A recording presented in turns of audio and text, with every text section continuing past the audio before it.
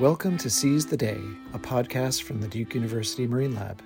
I'm Matthew Godfrey, adjunct faculty at the Marine Lab, and I'm here to introduce another podcast focused on sea turtles. In this episode, students Jessica Stevens and Sarah Sevilla examine the role of hatcheries in sea turtle conservation. I'll hand it over to them now. As the sun descends below the waterline, allowing for the moon to shine brightly, the air cools and the hatchlings below the surface of the sand begin to stir. After 4 days of working together, they emerge from the eggs laid 2 months before and are drawn to the ocean by the bright horizon. Those that evade the wild dogs, birds, or other sea creatures head to the deep ocean where they aren't seen for years. Although few survive to adulthood, sea turtles at all life stages offer invaluable services to the ecosystems they occupy. As seafloor grazers, green sea turtles patrol along grassy seabeds where they eat new vegetation and replenish the seafloor with new shoots containing more nutritional value. As important predators, leatherback sea turtles chase after tentacles of jellyfish drifting in the water column, keeping their populations in check. As inhabitants of alluring coral reefs, hawksbills act as architects, reforming the colorful underwater rainforests and building new structures by reducing coral competitors. With sea turtles occupying such a crucial role in the ocean, many different conservation efforts in different stages of their life have been employed.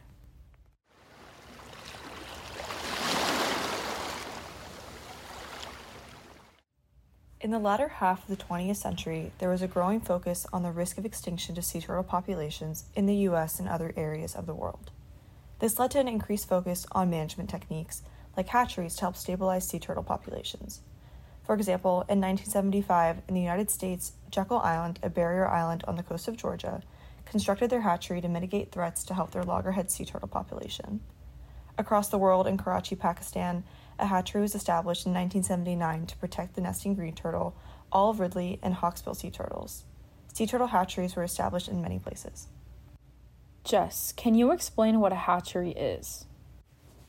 A hatchery is a protected incubation area on or near the beach where sea turtle eggs are artificially relocated soon after laying for increased protection during their 50-plus days of incubation. The process of relocation entails digging up the natural nest and then carefully transporting the eggs to a new hole within the bounds of the hatchery. It is considered an ex situ conservation strategy versus in situ strategies that leave eggs in place where the adult female turtles laid them, although many projects will protect in situ nests with signs, stakes and rope, or even cages to keep predators or people from damaging them. For ex situ nests, the eggs are entirely relocated from their original location. In some cases, nests are moved to a nearby designated area of the beach. In others, however, they are transported completely off the beach to an incubation facility where they incubate until hatchlings emerge from eggs, after which they are released. In some cases, hatchlings might be kept for months or years before release to allow them to reach larger sizes that are thought to be more protected from predators. This action is referred to as head starting and is worthy of a separate podcast, so we won't address it here. How does one go about setting up a hatchery, and how does it operate? Hatcheries can be a permanent structure with concrete footings, or they can be a temporary structure that are constructed at the beginning of the nesting season and then removed at the end. The specific details vary across locations and are designed to address local needs. Hatcheries heavily rely on employees and volunteers to maintain and operate them. In the words of Andrea Phillott, a sea turtle conservationist known for her work in Australia, Bangladesh, and India, the staff's main role is in, quote, monitoring beaches, collecting and reburying eggs, releasing hatchlings, and maintaining eggs incubation enclosures, end quote. Sarah, what are some of the threats to hatchlings that hatcheries are designed to minimize or eliminate? Eggs and hatchlings are highly susceptible to predation, habitat loss, light pollution, and extreme weather and rainfall that results in flooded beaches. In addition, human exploitation of eggs is a major threat in some areas. Additionally, hatcheries have become a tool to educate the public and spread awareness about the importance of sea turtles in marine ecosystems, as well as serve as a source of revenue through ecotourism. Now that you know what hatcheries are, let's take a closer dive into some of their reported advantages in addition to reduction of threats to naturally incubating eggs. The stated benefits of hatcheries are the protection of incubating eggs from threats, environmental education, and research. Dr. Andrea Fillett, who has studied various hatcheries in Australia, Bangladesh, and India, notes that hatcheries could have important consequences for future sea turtle population resilience. Hatcheries create a protected and an optimal environment that protects eggs and developing embryos. Since all the eggs are in the same area, it is easier to manage and monitor incubating eggs. Ideally, hatcheries have conditions that should increase hatching success in comparison to in situ nests that face biological and anthropogenic threats, especially when hatcheries follow recommendations designed to optimize their success.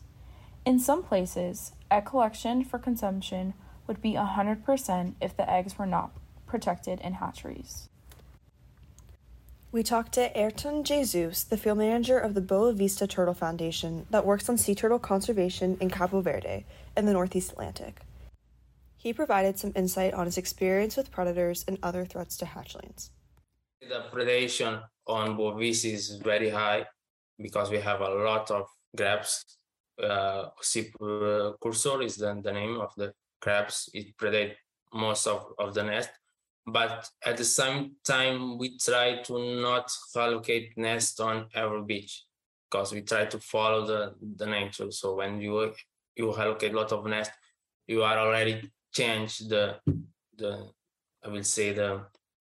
genes and the genetics for the sea turtle. The success on the hatchery is very, very high, more than on the beach.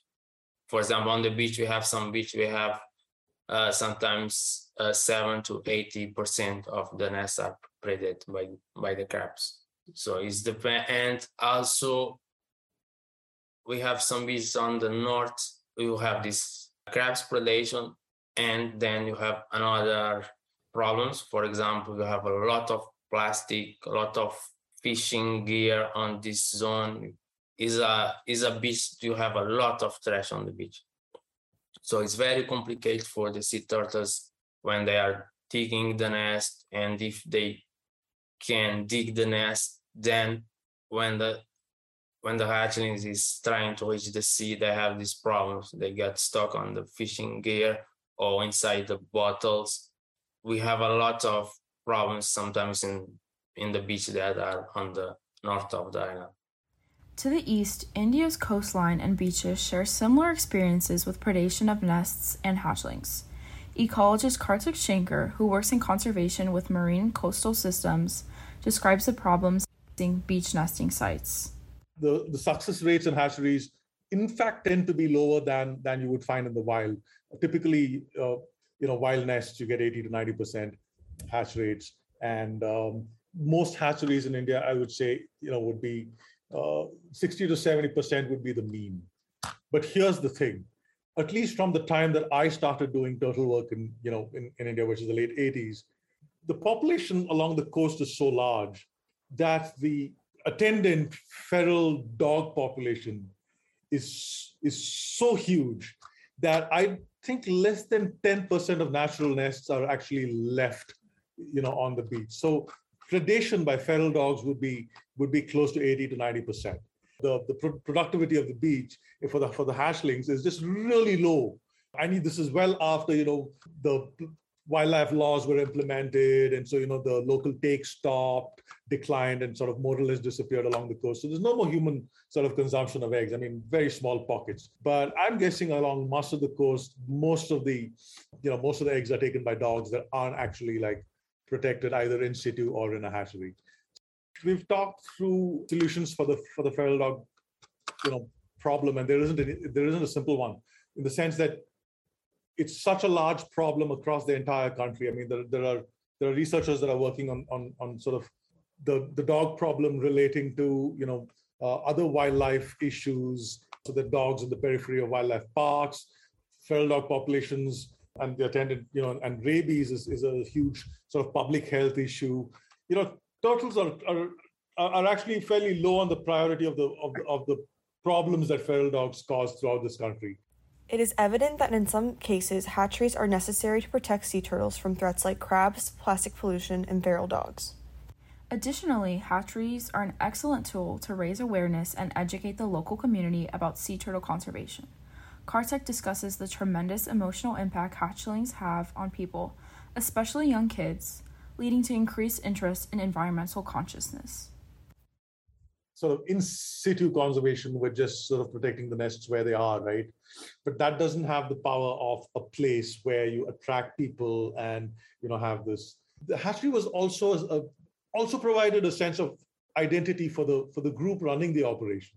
And then it's got the whole public outreach component. Most of the NGOs that are involved in hatcheries, either by themselves or in collaboration with the government institutions, have a huge outreach component to it. And I think that's doing a lot for marine conservation. You can't get up close and personal with any other wild animal like that. And sea turtle hatchlings have got to be, just amongst the cutest babies of any animal. But they're also cute babies that you can actually handle, right? I also think that as humans, we have these senses. And it's one of those things that makes pets appealing to us, right? The physical contact makes it, there's a part of this, there's some emotional, the center in our brain that it triggers. And sea turtle hatchlings do that because, kids can come and pick them up and hold them in their hands. And, all these like neurons fire in their head and they sort of become these lifelong, well, not conservationists, but they become these lifelong, enthusiasts, at least, supporters of ocean conservation and so on. The Boa Vista Turtle Foundation uses this emotional connection to spread awareness through turtle watching. We have some ecotours company on the island that they have to get a permission on the local authority to do turtle watching. And now we will have a new legislation that will have a kind of fiscalization of this turtle watching and other activity in the nature. But on the hatchery, I will say not now, but after August, September, every day in the afternoon, we do the hatchery excavation and exhumation, and we release some hatchlings in the afternoon to the sea. And on this, everyone that wanna see, or local people sometimes go say, "Oh, I would like to see the baby turtles going to the sea." Say, "Oh, okay, we will be tomorrow in our hatching at 5:00. We will release some turtles and you can see it." Finally, hatcheries allow researchers to document the number of eggs and hatchlings released to keep a record of these species. Airton explains how they use this research to evaluate the success of the hatchery. We have a small hatchery that we use this hatchery just to do research. For example, we use the small hatchery in Boa Esperança camp. So we just use the hatchery to do research, and when we want to compare the success on the beach and on the hatchery, and everyone we want to compare or to study, we use this small hatchery. And on the hotel, we just allocate the nest because of the tourists and of the light pollution. And this is most of the reason that we allocate the nest. So what are the adverse effects of hatcheries? The under-researched impact of human involvement and lack of quality control are two main downsides of hatcheries.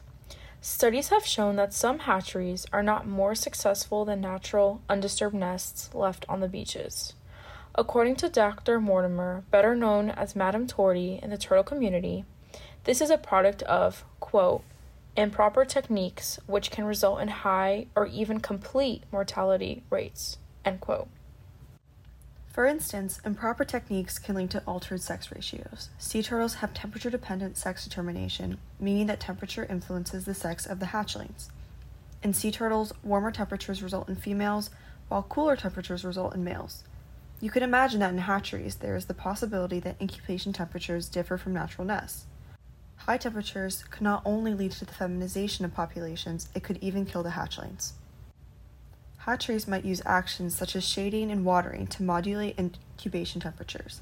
However, without careful temperature monitoring in the hatchery and natural sea turtle nesting beaches, it is unknown what impacts these temperature changes may have on the sex of the hatchlings.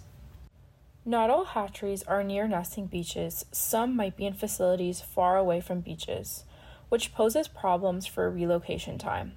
Sea turtle eggs are less likely to be damaged by relocation if it is completed within 3 to 6 hours after the eggs were deposited by the female.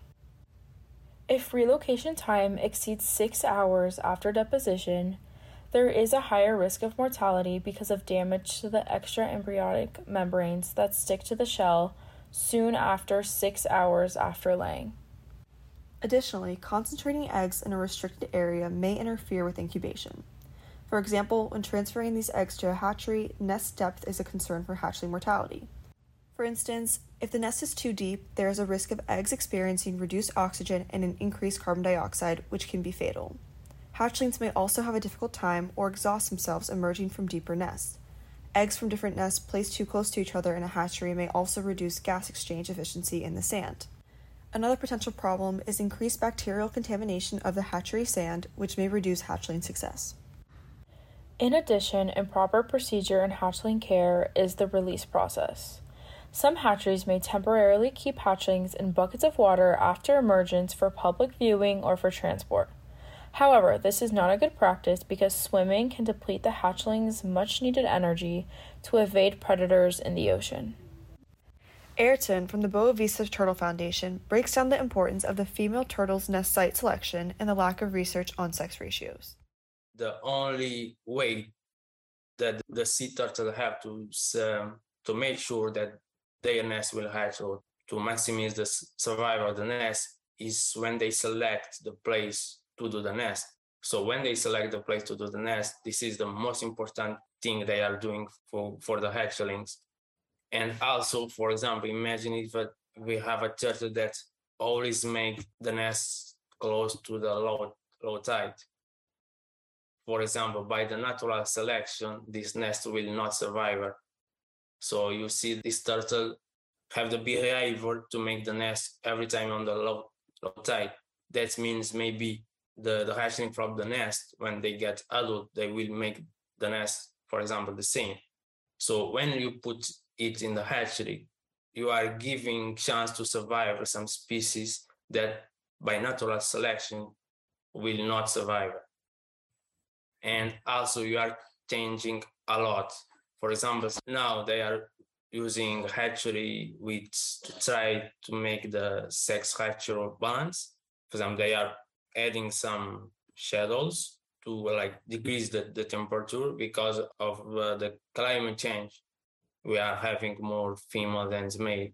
So that is a strategy that they are using to produce more males, but also is something that's now is not clear also, because we have a lot of knowledge about the females, but we don't know more about the males, and we don't know what will be the good sex ratio for the males and the females will be like.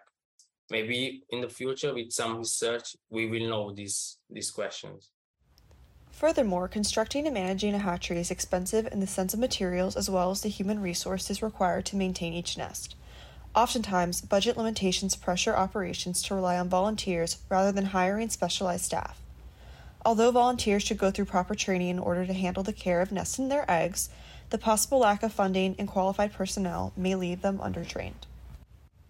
Kartik highlights that the operational problems are not information and protocols, but rather in the implementation of those protocols. There are at least a dozen protocol manuals across the world in I don't know how many languages. The problem is not technical, the problem is social, in the sense that the people running these operations change. A lot of operations are run by government departments. And government departments, unlike the nonprofit sector, tend not to have staff permanently posted at certain locations. Typically people move around. And so the people that are running the hatchery, or the officers in charge of the hatchery change. And so, we've ourselves internally been saying, we need to send those posters and manuals out every year. So we send them out and we're like, great, we send them to everybody in the country. But actually 3-4 years later, someone visits one of those hatcheries and comes back and says, they were doing strange things. And we're like, but we told them, right? But of course, and it's not their fault because they haven't been trained. So it's really institutionalizing the training protocols rather. So it's a social institutional problem rather than a technical access problem. We've gone out and done some training, and then we patted ourselves on the back and we're like, oh, okay, we gave them material, we gave them posters, we gave them booklets, we did it. But actually, I think we need, our teams need to be doing that literally every year or every 6 months for 10 years before it then it just becomes ingrained. And in places where a good protocol was established, then that inertia continues, right? So then you go back years later and you find people still following those good protocols. So this is this is dabbling more in how do you bring about social change.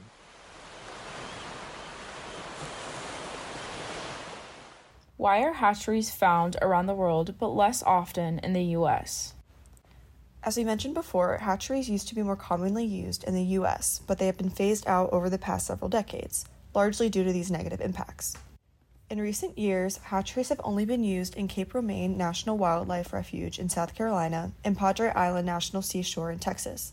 In both cases, extreme conditions of the nesting beaches are thought to warrant the use of hatcheries. For instance, in Cape Romaine, the nesting beaches experienced severe erosion and predators, and hatcheries were needed to allow some eggs to produce hatchlings. Sarah Dossie, the manager of the Cape Romaine National Wildlife Refuge, commented that hatcheries were phased out in 2016 because extensive trapping of wild predators, especially raccoons, eliminated the predation threat to eggs and emerging hatchlings.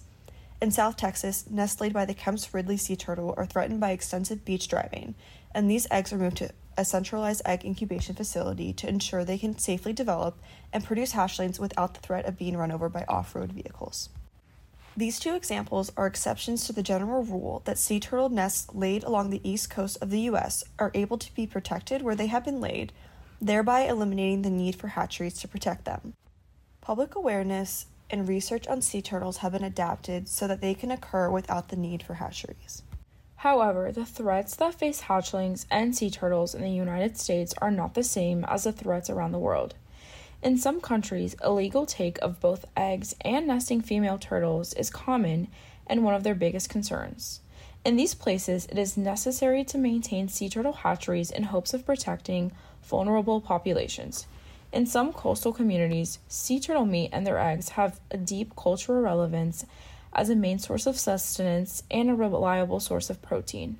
For example, in Cabo Verde, the Boa Vista Turtle Foundation works with the local fishermen and farmers to provide the community with other reliable food sources. Before we don't have the legislation to protect the sea turtle. It was something normal to eat turtle meat here in Boa Vista. So in this community, it was something, maybe something very traditional yet. So because it's very hard when you just say people stop eating turtles. We cannot just say that stop eating turtles because we have this law. We are always doing environmental education, community development, because the sea turtles also was a food for them. So we have to give them another options. So in this village, we work with the fishermen and we work with the farmers. While many countries may use hatcheries, it is not a universal management technique. For instance, places like Turkey, Suriname, and Guadeloupe do not use hatcheries in their sea turtle conservation efforts. There has been much controversy over whether putting all our eggs in one basket is truly a solution for mitigating sea turtle populations. There's great potential in other sea turtle conservation techniques, and people are working toward progress every day. While hatcheries can serve great educational purposes, programs can still be effective in spreading awareness without their use. For instance, since their phasing out of hatcheries in 2016, Cape Romaine's Visitor Center now has an educational program centered around sea turtles. There is no one blanket solution to the potential risks that hatcheries pose. Kartik offers these inspiring words about the future of sea turtle conservation. The good thing about turtles is I don't know any coastal country in the world that doesn't have a sea turtle conservation organization. Thank you for listening to our episode, The Role of Hatcheries in Sea Turtle Conservation of the Seize the Day podcast.